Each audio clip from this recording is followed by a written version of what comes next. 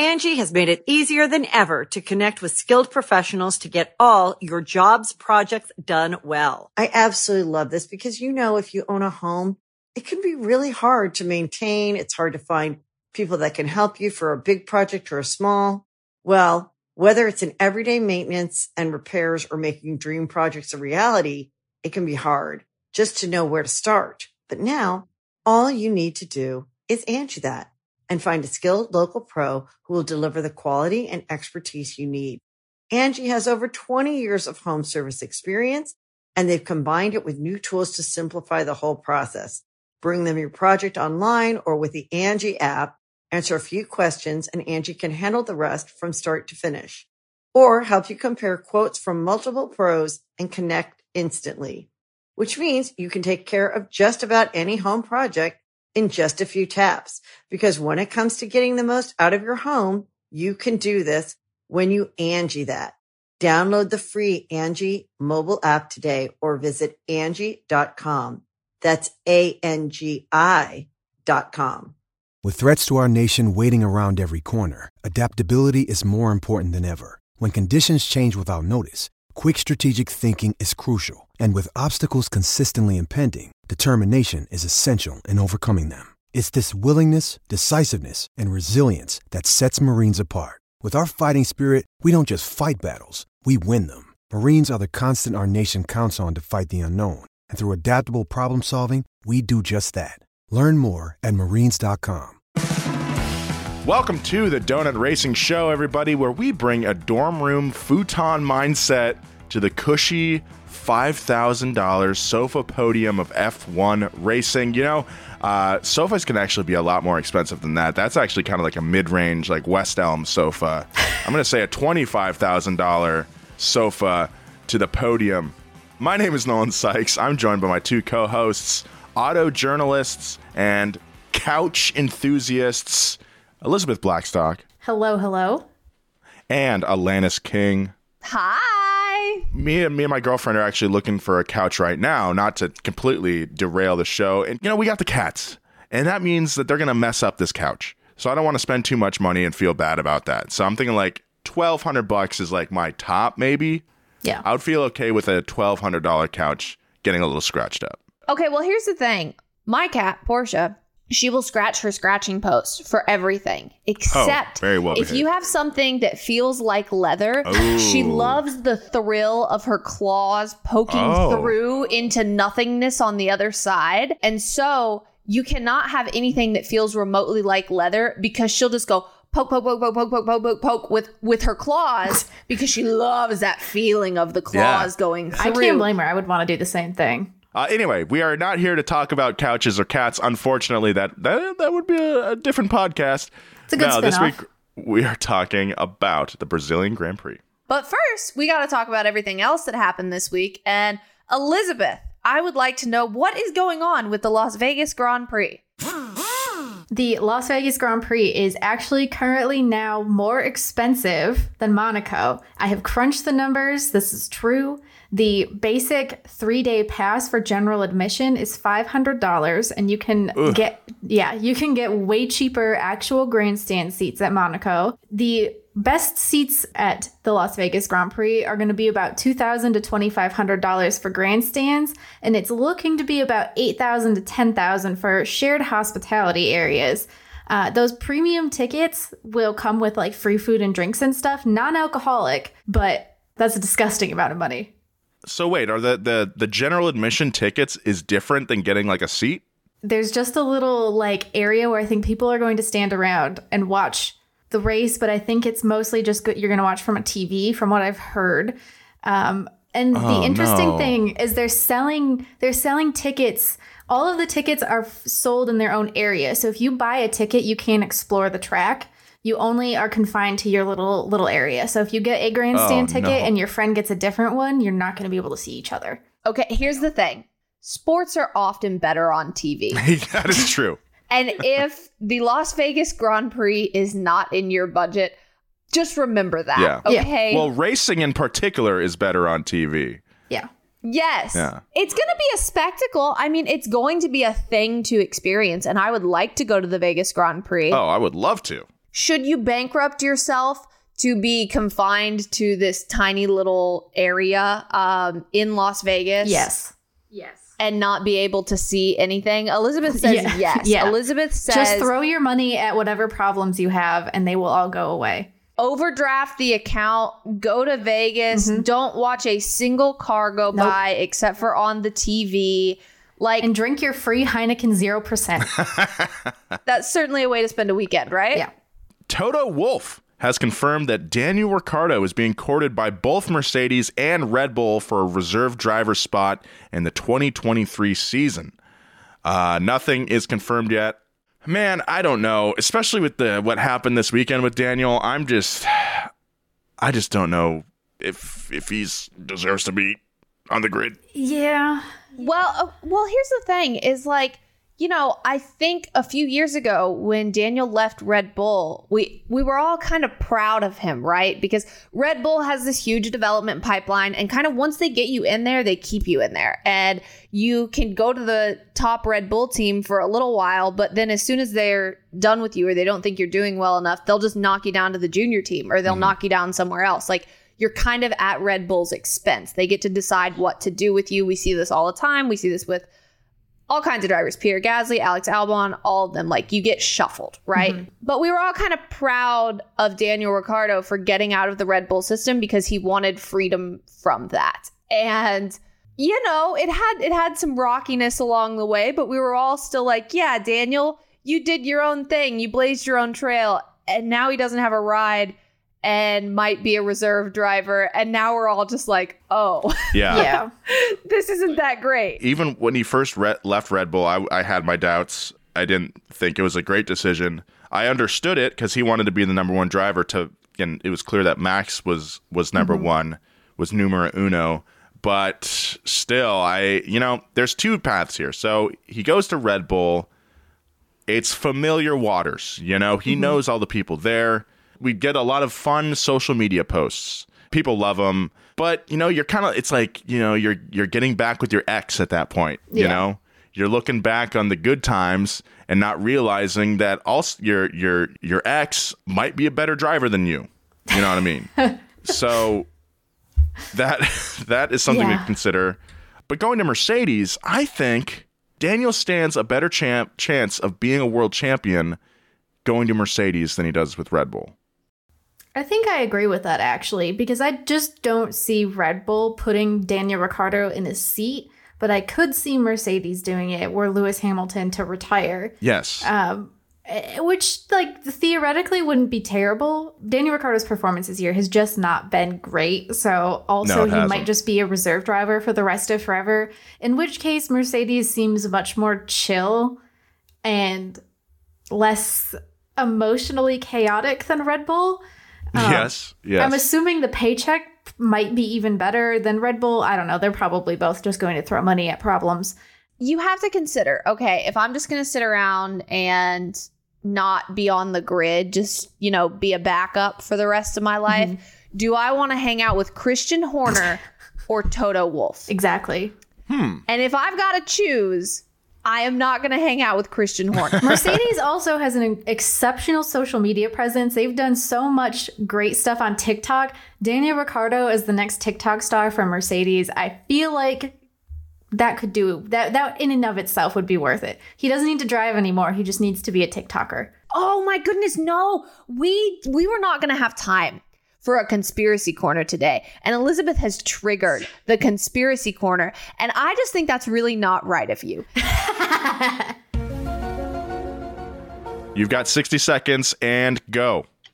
Okay, as a disclaimer, Conspiracy Corner is not about real conspiracy. It's just beliefs I have that I like to defend. So, one belief I have that I really like to defend is the fact that every single driver on the Formula One grid, minus 2, looks like they got famous on TikTok by posting thirst traps, okay?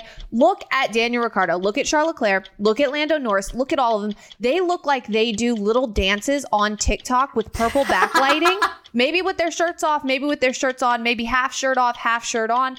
They got famous by doing little dances on TikTok, and all the people they went to high school with were making fun of them until they started getting followers, okay? Because this was kind of embarrassing when they were starting out, because making thirst traps is not, it's not a like glorified, it's not glory, no. right? Like you're just fishing until people decide you're cute. And that's what all these people did. Lewis Hamilton looks like he does thirst traps on TikTok. They all do. What about Nicholas Latifi? And that's time. That is time. That was time? Yes. Oh my God. All right. No, Nicholas Latifi looks like he is a videographer on the sideline of a football game. Anyway. That is so accurate because I did that too. So, Daniel, if you're listening, I say roll the dice with the Germans. See what goes on at Mercedes. I think when Lewis retires, I think that's the move. Take his seat, and then you just got to battle a tall, lanky But then he's number 2 British again. guy. That's what he didn't want to be. You know, he can. He's number 2 right now. Yeah. Who would you rather be number 2 He's to? number like nothing right now. Like he's about to be off the grid. He's not even going to have a number. McLaren pretends they do not see him. Oh, I do not see him. That's so sad. In more sad news, Pierre Gasly is only 2 points short of getting 12 penalty points on his super license. So, you know, we've talked a lot this season about getting super licenses and the system to get points for your super license. You can also get points against it. And when you get 12 penalty points within a certain frame of time, you get a 1 race ban. And Pierre Gasly is 2 points away from that. So penalty points, they don't drop off your super license for a year. So the points on Pierre's license will be on there until May 23rd. And if he gets 2 more penalty points, this dude is going to have to sit out for a race. And once you sit out, it's kind of like taking defensive driving. They reset your points. Oh, really? So if he sits out, yeah. So if he sits out, we're good. We can drop everything. We can forget about it. He can drive poorly again for like 11 more points. But yeah, so if he sits out, we're good, right? And Pierre has said, I'm not going to lie, it's a very unpleasant situation and quite delicate. In some ways, a bit embarrassing to be standing in a position where I could be banned for a race after the season that I've done. I don't really feel like I've been particularly dangerous over these last 12 months, and that would be a harsh penalty. You know, I kind of have to agree with him because, like, there were some points that he got where it's like, okay, what the heck were you doing, Pierre? But then there's other ones where you're like, why was he penalized for this? It feels like they kind of have it out for him, even though they don't. I don't think they actually do, but it feels like it sometimes. It's bizarre, you know? Yeah, you get points for leaving the track, right? So if you leave the track for an unjustifiable reason, which is what happened in Austria, like there's some points that are like that are just kind of silly and don't make a ton of sense. Like some of them are justified. He sped under the red flag in Suzuka. You know, I get it. Yes. But also, come on. Pierre's right. It is a bit embarrassing. It is embarrassing, yeah. It's a bit embarrassing, right? And if you have to sit out, I guess you have to sit out. I think some of those points have been unfair. Like, you know, we had the incident a couple weeks ago where Pierre was speeding under red flag conditions. I think he kind of got penalized for that because he was talking a lot of about the FIA and the tractor being on track. And it's like, should he have gotten the penalty? Probably not. But they had to even it out and tell him that he was doing something wrong too. So speaking of, you know, the race ban, Otmar Szafnauer, the team principal of Alpine, and the guy who will be Pierre Gasly's boss next season, has joked that he should commit a tactical foul and just go ahead and get banned before next season. But we're running out of time to do that. We're out of time pretty much because if Pierre gets a penalty in the next race, he's going to have to serve it later. And the next race is the season finale. I would just putt around the course if I was Pierre. Just drive along. Hey, you're trying to pass me? Go ahead. Go right ahead. I'm just going. I'm going the speed limit. Doing my own thing. You're trying to get to work. I'm good. Oh my goodness. But also, Nolan, you have to think, like, if these penalty points don't expire until May, like... That's a lot of races you just got to putt around. Go by. That's a lot of putting around. That's true. That's true. Only Daniel Ricciardo can play putt-putt for that long. Oh, wow. Good luck, dude. There was so much chaos in Brazil that Pierre could have just, like, rammed into somebody or done something really egregious. Takes a racing line entirely off the track. Well, we'll see what happens. That's it for news this week. Now, let's talk about the Brazilian Grand Prix, starting with the circuit at Autodromo José Carlos Pache, a.k.a. Interlagos. Lace up those shoes because it's time to get your step count up with our track walk. Angie has made it easier than ever to connect with skilled professionals to get all your jobs projects done well. I absolutely love this because, you know, if you own a home, it can be really hard to maintain. It's hard to find people that can help you for a big project or a small. Well, whether it's in everyday maintenance and repairs or making dream projects a reality, it can be hard just to know where to start. But now all you need to do is Angie that and find a skilled local pro who will deliver the quality and expertise you need. Angie has over 20 years of home service experience, and they've combined it with new tools to simplify the whole process. Bring them your project online or with the Angie app, answer a few questions, and Angie can handle the rest from start to finish. Or help you compare quotes from multiple pros and connect instantly, which means you can take care of just about any home project in just a few taps. Because when it comes to getting the most out of your home, you can do this when you Angie that. Download the free Angie mobile app today or visit Angie.com. That's ANGI.com. When you need mealtime inspiration, it's worth shopping Kroger, where you'll find over 30,000 mouth-watering choices that excite your inner foodie. And no matter what tasty choice you make, you'll enjoy our everyday low prices, plus extra ways to save, like digital coupons worth over $600 each week. You can also save up to $1 off per gallon at the pump with fuel points. More savings and more inspiring flavors make shopping Kroger worth it every time. Kroger, fresh for everyone. Fuel restrictions apply. Another day is here, and you're ready for it. What to wear? Check. Breakfast, lunch, and dinner? Check. Planning for what's next and how to save for it? That's where Bank of America can help. For your financial to-dos, Bank of America has experts ready to help get you closer to your goals. Get started at one of our local financial centers or 24/7 in our mobile banking app. Find a location near you at bankofamerica.com/talktous. What would you like the power to do? Mobile banking requires downloading the app and is only available for select devices. Message and data rates may apply. Bank of America N.A., member FDIC.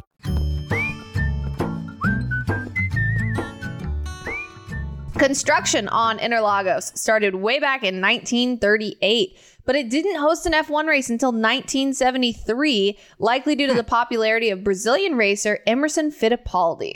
The track structure is inspired by three primary circuits: Montlhéry in France, Brooklands in the UK, and Roosevelt Raceway in the US. Like many pre-World War II tracks, Interlagos has banked corners with drivers beginning on a half oval. This is interesting because between 1957 and when the track returned to the F1 calendar in 1990, Interlagos could be run as an oval.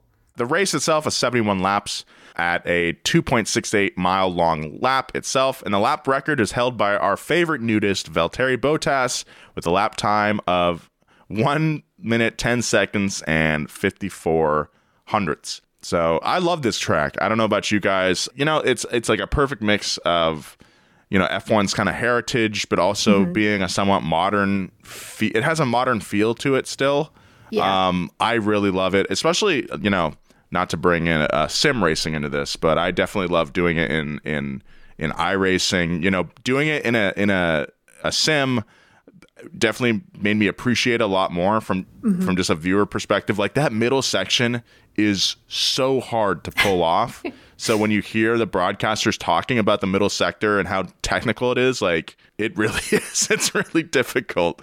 It's not like a Herman Tilke track that's like unnecessarily technical for technicality's sake. It's like they just took the land that they had, and those are the best courses where it's like they have a plot of land and they're like, how can we make the best track out of this?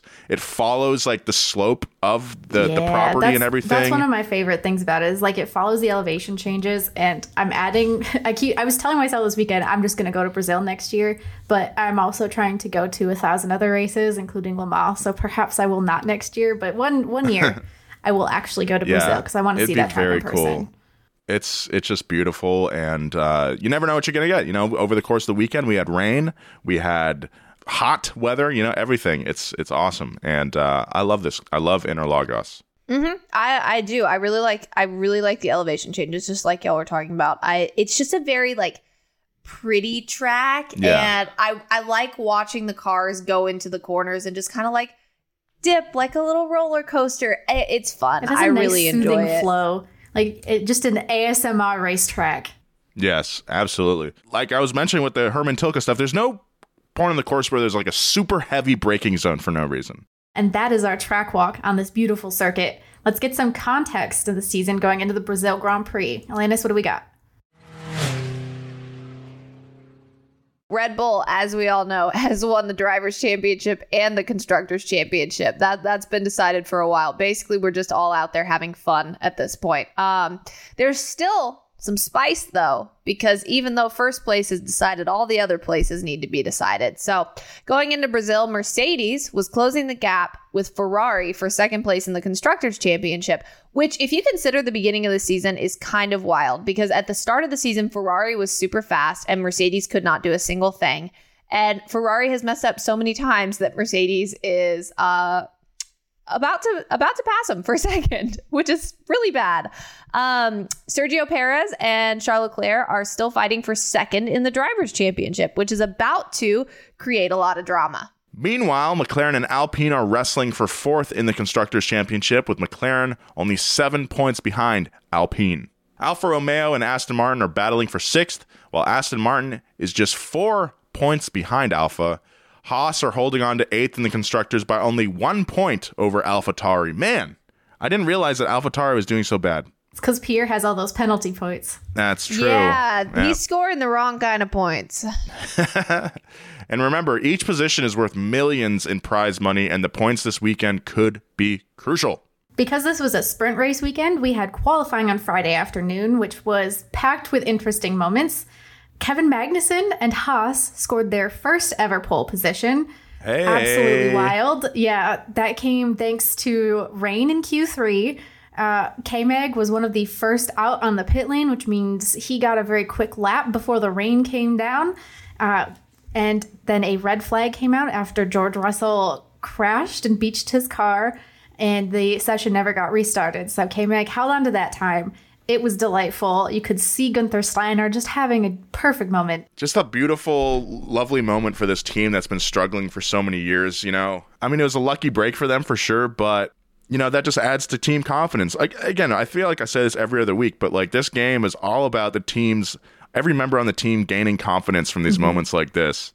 So very happy to see it. I thought it was really adorable when Kevin Magnussen won the pole. He literally crossed his eyes in excitement, and everybody thought it was so cute that later they were taking photos of him crossing his eyes again just to cross his eyes. It was like a victory thing. I don't know what happened, but it was really cute. That pole largely came down to strategy. Strategy also totally ruined Ferrari's qualifying. The team was banking on the fact that it would rain on the outlap for everyone, so they put Charles Leclerc on intermediate tires. It was the wrong choice. He started 10th. It was bad news bears. Verstappen qualified in second for the sprint race, and George Russell, despite his little spin, was third. I'm actually a really big proponent of sprint races because it's more things for me to watch. I was sad this weekend that there was a sprint race because I wanted Kevin Magnussen on pole for Sunday. Of course, we're talking about sprint races, so let's discuss the full thing. Kevin started on pole, and he was out there. It was so exciting. He shot off the line, and he was out there. It only lasted about 2 laps, and Max Verstappen passed him, but it was really exciting. Kevin dropped back throughout the race, and he finished in 8th. So, he was still in the points for the sprint race. And so he started the next race in 8th on Sunday. So he did not get to start on pole on Sunday. He started in 8th, but it was still really exciting. Fernando Alonso lost part of his front wing thanks to his quote unquote friend, Esteban Ocon. Afterward, he told the media it's one more race and then it's over. Yeah. Finally. Some tension over on the Alpine team. Fernando is just he's so cranky. It's like he missed his afternoon nap and now he's just upset. He's a cranky man, But Esteban Ocon also is a guy who doesn't take shit from anybody on track. It's pretty great. So you got these two kind of unstoppable force, immovable objects. And that's not what you want between teammates, really. No, it really isn't. The vibe there is real bad. But it makes it funny. It does make it very funny. It does. It's comical. We have to admit. Yeah, George Russell was tattletaling on Max Verstappen for track limits because in Formula One, your top skill is probably driving, like you want to be a good driver, but your second skill is that you need to be a really good tattletale. You have to tell on everybody. You have to be a snitch. You come over your radio. It's such a battle of like linguistics too. Yeah, like making sure that the stewards heard you say that you felt unsafe and all this stuff. It's so political. It's like one of my least favorite aspects of the sport, I think, but it is very comical to watch. It's frustrating, but it's funny. Like, it's so annoying when it's happening because it's like, oh my God, just race each other. It wasn't that big of a deal. But also, like, a bunch of these grown adults, like, tattling on each other because small, tiny little things, just fantastic. Formula One loves to advertise how much skill Formula One takes, like actual driving skill. Yet all these dudes are using all this skill and still coming over the radio and making sure they use their like politics words to get other people penalized. So more pettiness. Lance Stroll, Sebastian Vettel, teammates for now before Sebastian Vettel retires. Lance Stroll really didn't let Sebastian Vettel in, like kind of pushed him into the grass. And Sebastian comes over the radio and he goes, okay, that's it. That's it. He just said, okay. Lance got a 10-second penalty. And yeah, he was described as driving erratically. Pierre has like the penalty points and the embarrassment that Lance deserves, I think. Like Lance, the last couple races has been so bad. Like, it's like, what is going on over there? Come on, man. Pick it up, Lance. On Jalopnik, after every race weekend, we do a recap of who has certain amounts of penalty points on their license, and a significant portion of the drivers have penalty points because of a crash with Lance Stroll. Come on, dude. Yeah. Later on in the sprint race, we have some drama. Carlos Sainz, Max Verstappen have contact. Carlos Sainz pulls into second, and Max Verstappen loses a little bit of his front wing, but he keeps going. And then lap 20, we have like 4 laps to go or so at this point. Lewis Hamilton passes Max Verstappen. So the results of the sprint race were George Russell in first. Congratulations to him. He got his first quote unquote Formula One win because it was a sprint race, not a full race. He got a little medal. It was really cute. Carlos Sainz finishes second, Lewis Hamilton third, Max Verstappen fourth, and Sergio Perez in fifth. Our Ferraris are down in sixth. Our one Ferrari, Charles Leclerc, is down in sixth. And then the Ferraris, once the race starts, will start having a lot of problems. Yeah. Yeah. I was thinking about the Ferraris. I was like, yeah, the Ferraris were way down there. And no, that doesn't happen until the actual race. What do we think about the sprint race in general? I really like the qualifying sets up Sunday, you know, like I sort of get why they experiment with it, but I just don't know what to think. It is more stuff to watch. The thing that made this one interesting was like Kevin Magnussen on pole. That was what made this sprint race particularly interesting. There was a lot of shakeups in the top 10, specifically because of that rain that struck halfway through the qualifying session. Otherwise, it's usually like pole sitter leads to the end and wins, or, you know, second place takes it. Yeah. So this was like in a naturally interesting one because of external circumstances. I was actually kind of sad. Like, I don't know, the sprint races kind of are boring. So I went out on a Saturday for like the first time in 100 years. And I was like, I can't believe, like, I missed the one good sprint race of the year.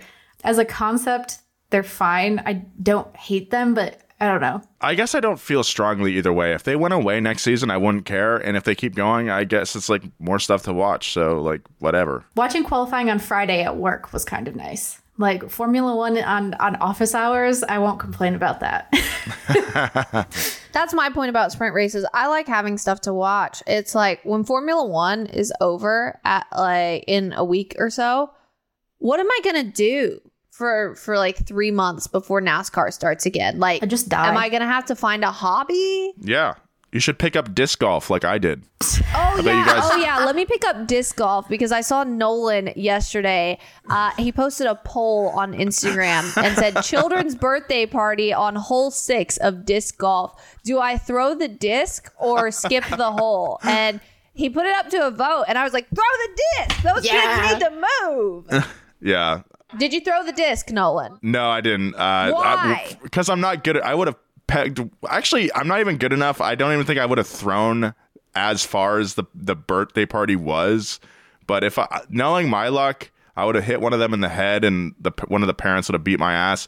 That Nolan, course that I play at clearly had like 96% for throw the disc. I know. I posted that after I had left. Okay, let's get into our race. Okay, so the finishing order from the sprint decided the starting lineup for Sunday. The first 3 spots on the grid were George Russell in his second pole position ever. You had Lewis Hamilton with his first front row start this season, and then behind him in third place, Max Verstappen. Let's see if Verstappen can take the victory. Some notable shakeups included Carlos Sainz taking a 5-place grid penalty after his 6th new internal combustion engine of the year. He did finish second during the sprint. He split the Mercedes, but had to take that penalty. And Alex Albon, unfortunately, DNF'd the sprint to start in 19th. And Yuki Tsunoda starting from pit road behind Alex. Very unfortunate for the Williams driver. But, that's how it goes when you're on Williams sometimes. No offense. Ouch, Nolan. With the sprint race out of the way, the grid is set. Sunday comes around. It's go time. This is the Brazilian Grand Prix at Interlagos. All right, let's talk about Haas. So Kevin Magnussen's qualifying run, we've covered that. It was amazing. Everyone in the paddock was stoked. He did his best in the sprint. And then the green flag happened for the race, and Daniel Ricciardo hit Kevin Magnussen on turn 8 of the first lap. That was so sad. It was so sad. As it was happening, okay, like Kevin's going around the corner.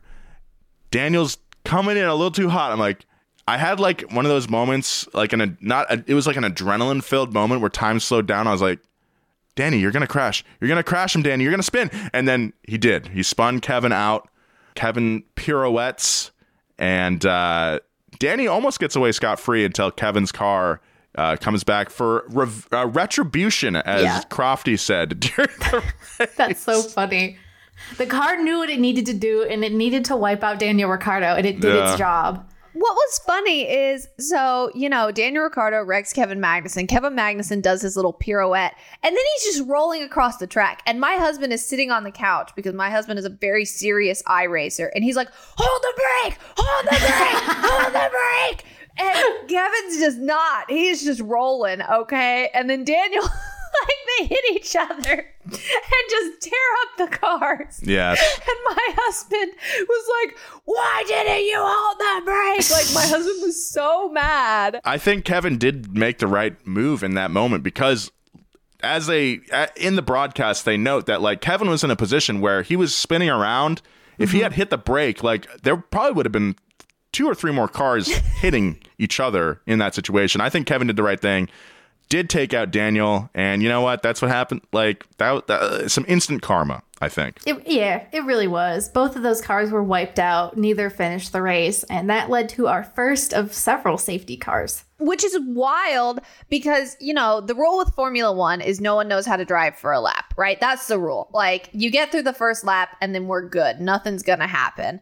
No. They didn't know how to drive on the first lap. And then they're under safety car for about 6 laps. And then they go back green around lap 7. And they still don't know how to drive. They never finished a lap. Oh, my goodness. So, yeah, after all this drama, they get out of the way. Kevin Magnussen, Daniel, they're like standing in the grass for a little while. Then they go wherever. We get back started, okay? The safety car ends. And Lewis Hamilton, Max Verstappen, they're going into the same corner, right? They're next to each other. And Lewis kind of squeezes Max. He doesn't give him a lot of room. And they hit each other. And everybody's looking at it and they're debating because Lewis Hamilton versus Max Verstappen is like the battle of the fandoms and everybody's mad. Stewards end up penalizing Max, which I think a lot of people, including the broadcast, were surprised by. Because I was very surprised. It kind of was just a racing incident. It was one of those situations where Lewis probably should have given Max a little more room, but you could argue a lot of things there. I think it was a precedent-setting thing because Verstappen acknowledged that he knew he wasn't going to have the space to make that move. And he does that quite a bit and just kind of expects that the other person will move out of his way. So part of it was I kind of get the penalty, but also it's an extremely subjective one based on history and context and all the other nonsense that goes into the stewarding decisions. The FIA finds itself in another classic FIA pickle where it's people want them to be more consistent, but the only opportunities they're given to do so are in these murky moments like this. Like you said, Liz, it's for precedent. I'm all for precedents. Also, Lewis was ahead, so yeah. I mean, it was one of those situations where it was kind of murky, and we probably just shouldn't have had a penalty at all. But also, Max expects everyone to back off, so I guess we were just being sassy toward Max today. You get a penalty, have it. Lewis Hamilton said that's no racing incident, completely disagreeing with me. Max Verstappen said he left me no space. Sorry, guys. Max pitted for repairs, fixed the nose, did whatever, got his 5-second penalty. There was a lot going on, but Max ends up dropping pretty much to the back of the field after all kind of ruins this. His race for the day, really. Yeah, dude is just sitting back there, right? And then right after Max Verstappen and Lewis Hamilton, we have Charles Leclerc and Lando Norris. They run into each other. Charles Leclerc gets kicked down right where Max is in 18th. And he comes on the radio and he's like, he's a dick. And Lando Norris is like, I'm not here to let everyone pass. But Lando gets a 5-second penalty. It was Lando's birthday. It was a bad day. He had food poisoning this weekend. Oh, yeah. He has food poisoning. He gets in a wreck. He has a 5-second penalty. 40 laps later, he retires from the race. His car just stops going. I guess kind of like his bowels with food poisoning. Okay, but here's the thing. Food poisoning is the perfect excuse for everything because no one is going to ask you for details about your food poisoning. Yeah, because they're like, oh, did you your brains out or did you throw it? Nobody wants to know that, Yeah, so exactly. You're good. But also, I found it really funny that all weekend people were like, Lando, do you still have food poisoning? He was like, yeah. And I'm like, why is everybody asking him? It's like an automatic, don't ask me anything It's answer. bad no matter what. All details of this are going to be disgusting and you don't need to know. Charles Leclerc as well had a very difficult race. After he drops all the way back, he gets back up near the front, right? He's running in fourth or so. And Carlos Sainz is ahead of him. And he comes on the radio and he's like, please think about the championship. Every point. Think about it. And this translated means, please tell Carlos Sainz, who is 4 seconds ahead of me, to just stomp the brakes and let me pass him and let me get third so that I can get an extra point in the championship because I'm trying to, fight for second place in the championship. He's begging. And they leave this poor man. It's kind of like the end of Titanic, where we just let Jack drown. We just let Charles Leclerc drown out there, which is understandable because how are you going to ask Carlos Sainz to give up a podium just for your point? It wasn't even a close battle. If it was a tenth of a second, I would be like, yeah, let him go by to have the position. But slow up by 3 to 4 seconds is astounding. That's just awful. That's a lot. And it was really funny. I respect the attempt on the radio. It was sad. That man stripped himself bare of all self-respect in public. And we got to watch it. You are talking about a man who gets on Twitch in banana suits. I don't know. I would rather wear a banana suit than beg, plead, and hope that Ferrari will choose me. Well, you can't expect the teammate to give up a podium, even if Carlos currently, he's in 6th place and Charles is battling in a fierce battle with Red Bull's Sergio Perez for 2nd place in the driver's standings. So it makes sense. I see where he's coming from, but like if the roles were reversed, Charles wouldn't do the same for Carlos. Like the podium is just too cool. If it was for fourth place, sure. I can't believe that Charles is in second, is even in the battle for second with the season that he's had and the mess ups that Ferrari's put him through. That's like an insane accomplishment on its own. It's true. Poor little boy. Poor little I'm rooting for Charles, but I don't want Ferrari to get the satisfaction of finishing second. You know what I mean?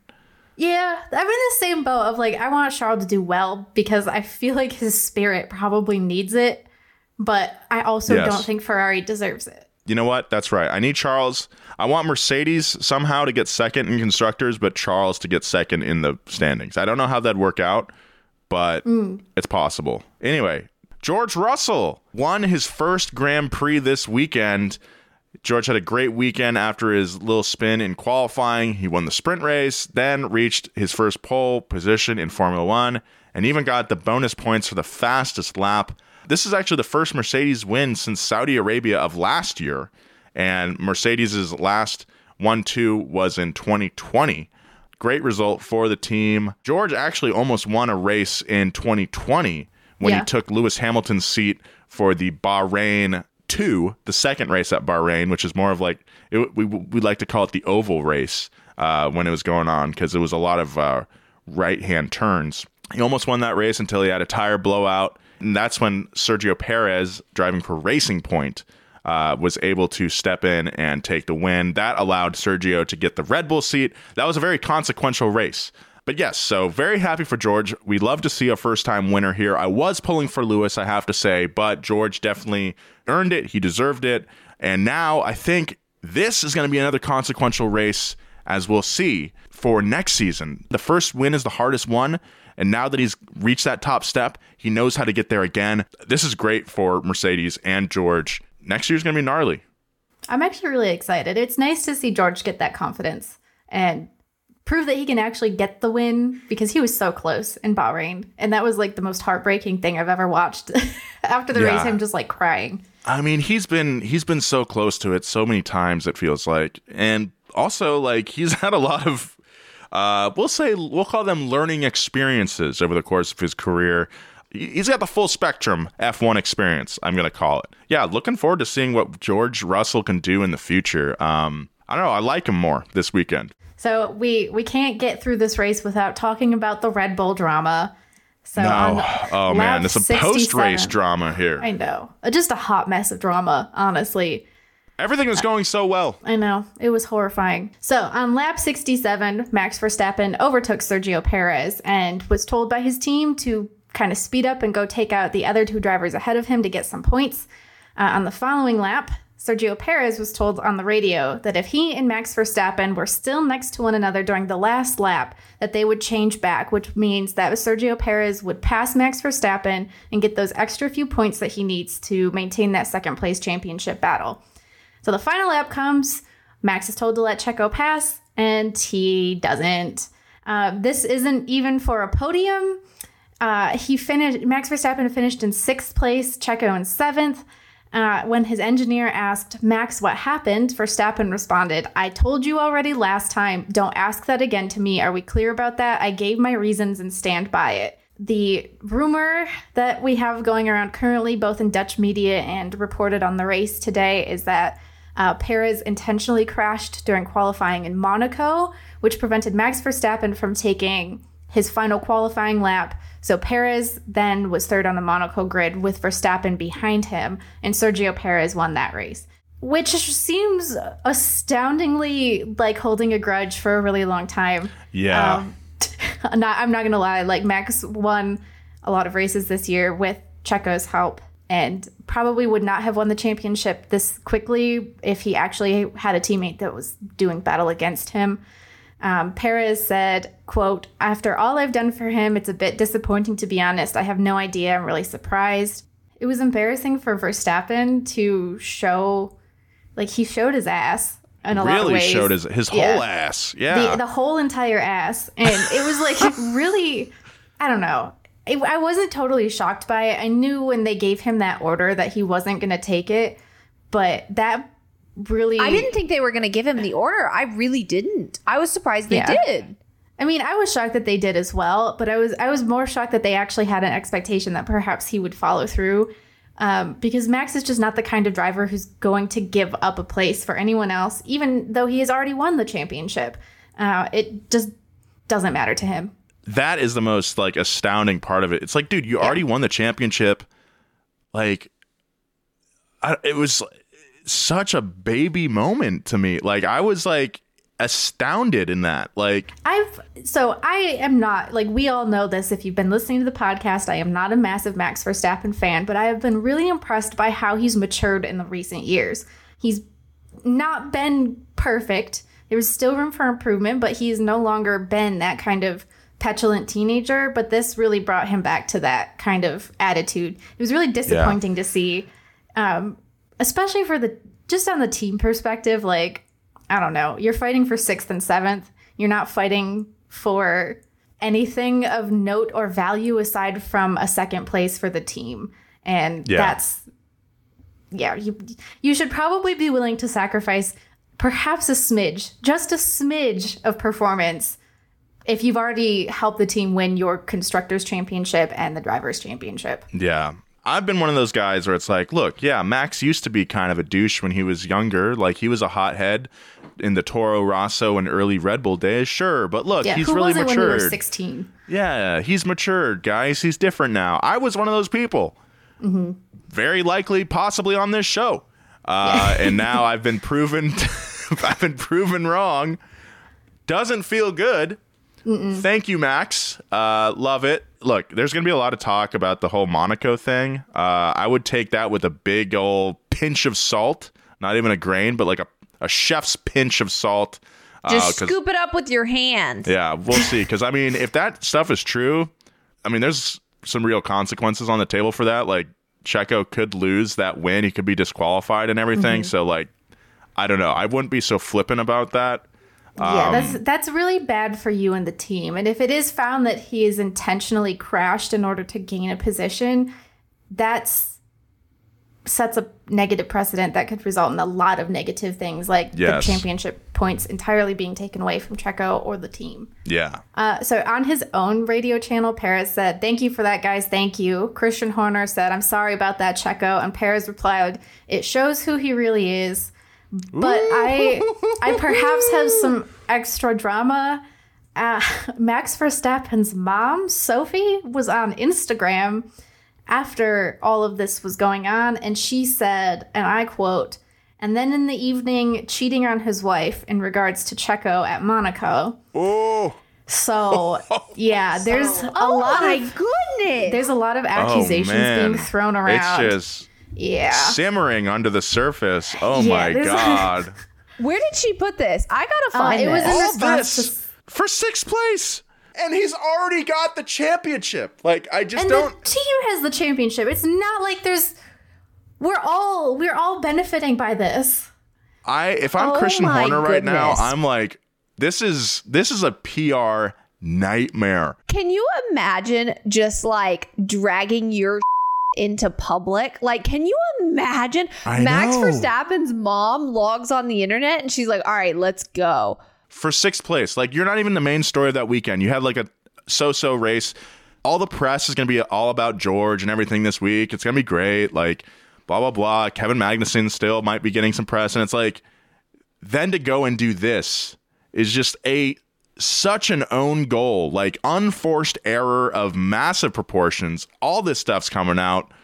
Oh, man. And if this Monaco stuff is true, again, fat 3-finger pinch of salt to season your beef stew with that. The thing I love about motorsports is that within respective racing series, it's like high school. Like, everybody is talking about each other. Everybody is saying rumors about each other. And, you know, you often have to kind of like nudge your way in there to hear the rumors. But no. We're just logging on Instagram and posting stuff now. Like, oh my goodness. This is a lot. Alanis, it's because a lot of these drivers don't even go to high school. They get homeschooled while they're traveling around the world doing their racing thing. They never leave high school. This is high school for them. God. They never graduate because they're gonna look back and this is gonna be the best time of their life. No, it's never getting any better. Oh no. Okay, we have to assign everyone a click. So what I want everyone to do is log on to Formula1.com and click drivers, and you're going to get the full grid of drivers. And we're just going to go one by one. We're going to assign everybody a click. Max Verstappen is on the soccer team. Okay. He's like the ultra jock. Yeah, he's like a total ultra jock on the soccer team. He doesn't talk to you. He'll huff in your presence. Like he'll be like, ugh. Total jock, but not on the football team. He's on the soccer team. Valtteri Bottas, he's in band. He plays the French horn. He is absolutely French horn, yeah. He picked the instrument that like wasn't an option, but he wanted it anyway. Yeah. Absolutely, yeah, he had to special order it from the music store because the school didn't have it in their in the armory or whatever they call it. Charles Leclerc drives his Porsche Boxster to school because his parents wanted to buy him a nice car, but he didn't know kind of what car. And so instead of picking like a 911 or something like real cool, he was like, yeah, Boxster. He's the rich kid who doesn't have any sense of what's actually cool because he's never talked to anyone outside of rich kids. Yes. So he's wearing like all the name brands and everything. And everybody's like, oh, you don't get out much, do you? Checo is on debate team 1, and 2, he's on whatever the school equivalent is of like, mock government. So like world government. Yeah, it's like student UN. Yeah. Student UN. That's what he's on. He's a student because if you look at Checo looks like a local politician. Like he really does. He does. He owns like a very successful chain of restaurants. And is also on the city council. Yeah. Yes, exactly. Student UN. All right. Let's go down the list. That's so funny. George Russell. George Russell looks like... George Russell is the smart kid. Like he's the teacher's pet. You also forget that he's in band. Oh yeah, absolutely. Yeah. He's a cool kid. He hangs out with the cool kids. He's the one that like bounces between. So he's like the smart kid, but he's also a jock, but also like he's nice to the losers. He's lettered in a lot of stuff. Lewis is like the coolest guy, and that's because I'm biased. He does art and he makes music, but like the music is actually good. Yeah. Yeah. He runs this school. Yeah. Carlos also on the soccer team. Yes, but like everyone thinks he's cute, but like in a goofy way. Like there's just not much going on up there. But everybody's like, oh, he's cute. Right? Okay, sure. Yeah, you're not wrong. Right, that's what he looks like. We're going based on like looks and vibes here. Lando. Yeah. Lando's the anime kid. Lando is the anime kid. Yeah, totally. Esteban's also an anime. Well, Esteban is more. But he's captain of the basketball team too. Oh, I was gonna say he looks like he plays board games like D&D. Yes, but also basketball team too. Okay. Like physically, he has no choice but to play basketball. He hangs with the kid. He would rather be D&D. He hangs with both groups. Fernando he's a teacher, but he's the hall monitor. So like he's the teacher who stands in the hallway and like yells at everybody and is like, "Put your headphones away. Yeah. We're not supposed to have headphones." But he's the teacher who dress codes all the girls, and you know it. Oh man. We gotta rapid fire this. Valtteri, he plays French horn. Sebastian, he's in like we had like an environmental group at school. Yeah, plants trees. Daniel, he's smoking weed in the bathroom. Kevin's also smoking weed in the bathroom. He's like a TA. He's like a student teacher. That he's way too old for high school. That's true. That's funny. Yeah.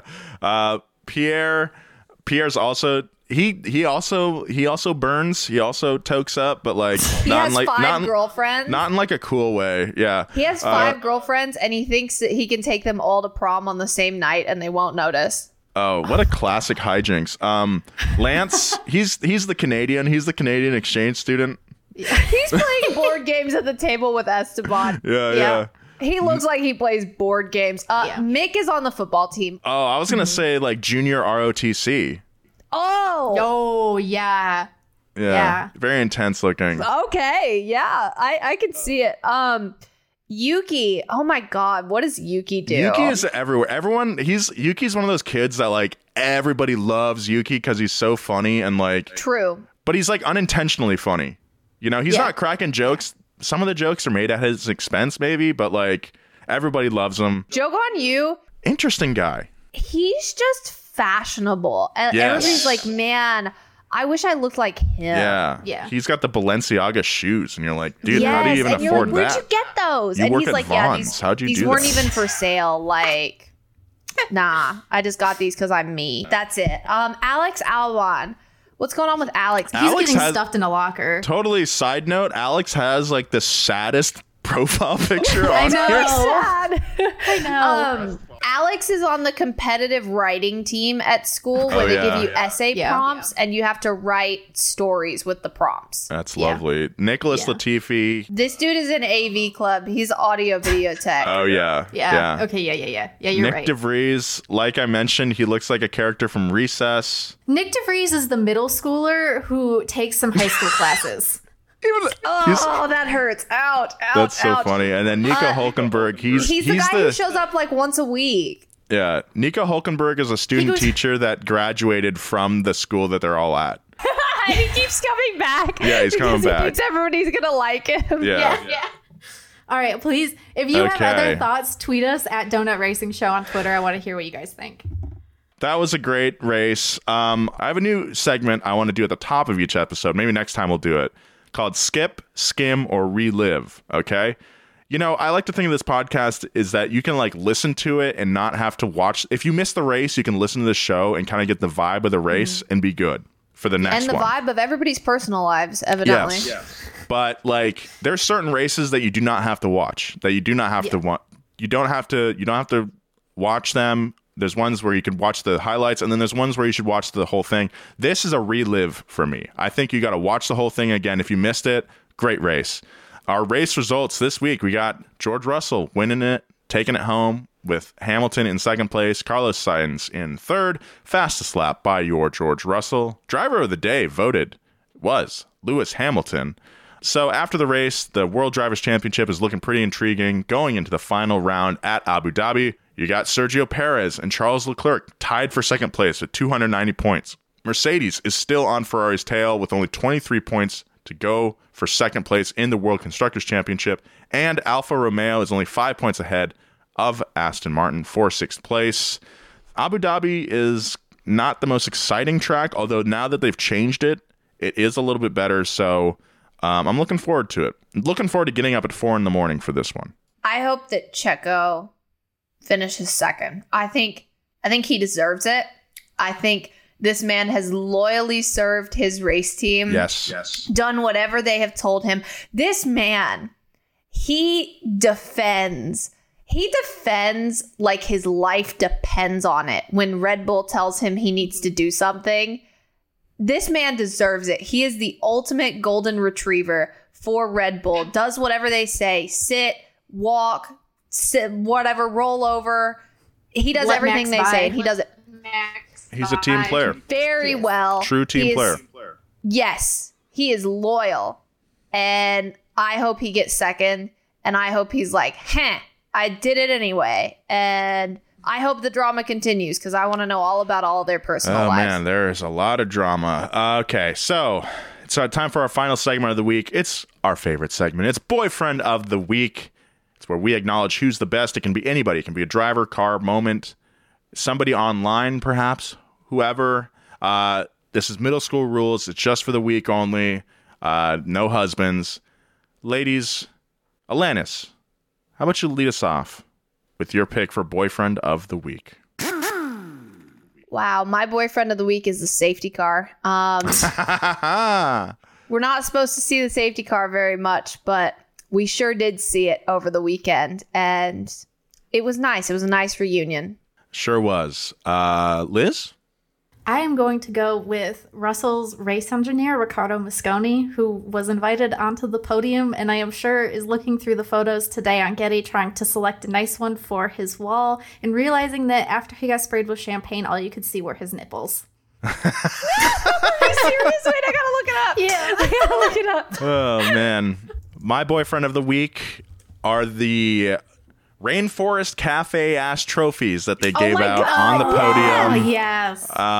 Very colorful, very striking trophies. I thought they were lovely. I was laughing when I saw them. Whoever designed those, thank you very Elizabeth, much. You were not kidding. This is some nipple action. It was just nips. Oh my goodness! It looks like his shirt has polka dots on it.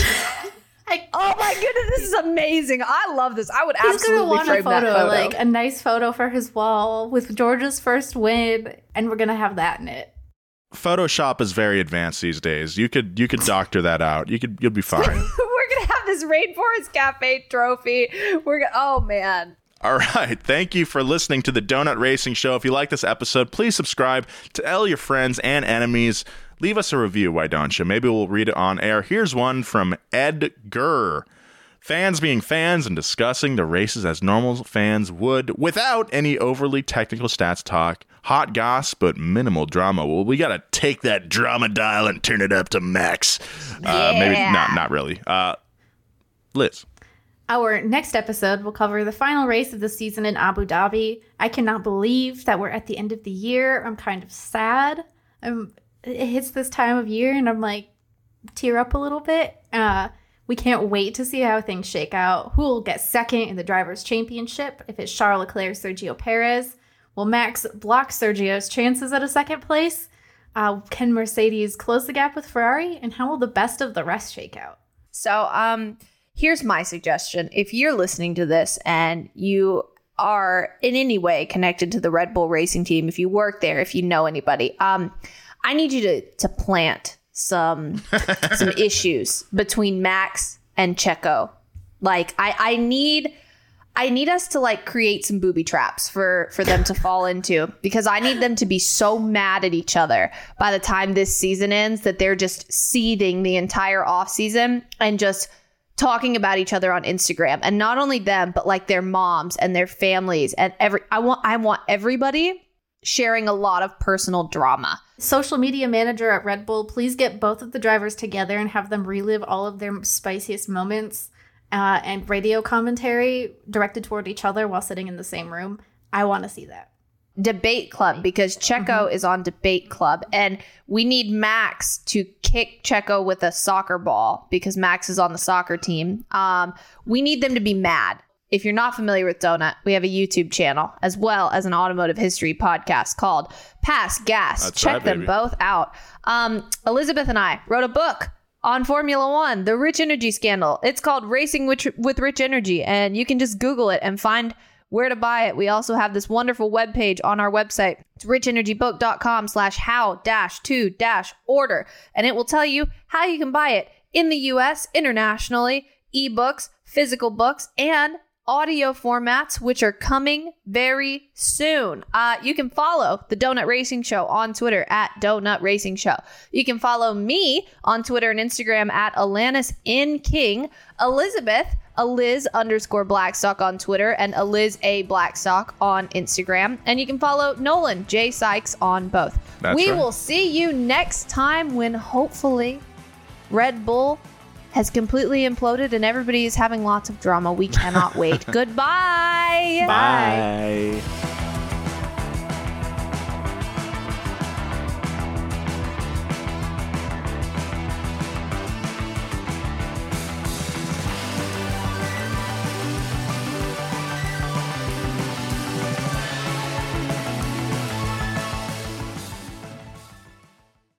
Angie has made it easier than ever to connect with skilled professionals to get all your jobs projects done well. I absolutely love this because, you know, if you own a home, it can be really hard to maintain. It's hard to find people that can help you for a big project or a small.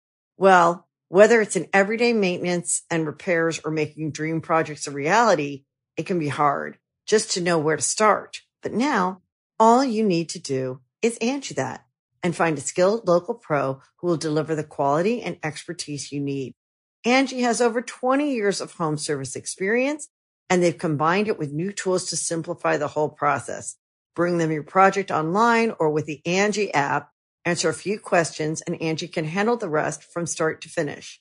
or help you compare quotes from multiple pros and connect instantly. Which means you can take care of just about any home project in just a few taps. Because when it comes to getting the most out of your home, you can do this when you Angie that. Download the free Angie mobile app today or visit Angie.com. That's ANGI.com.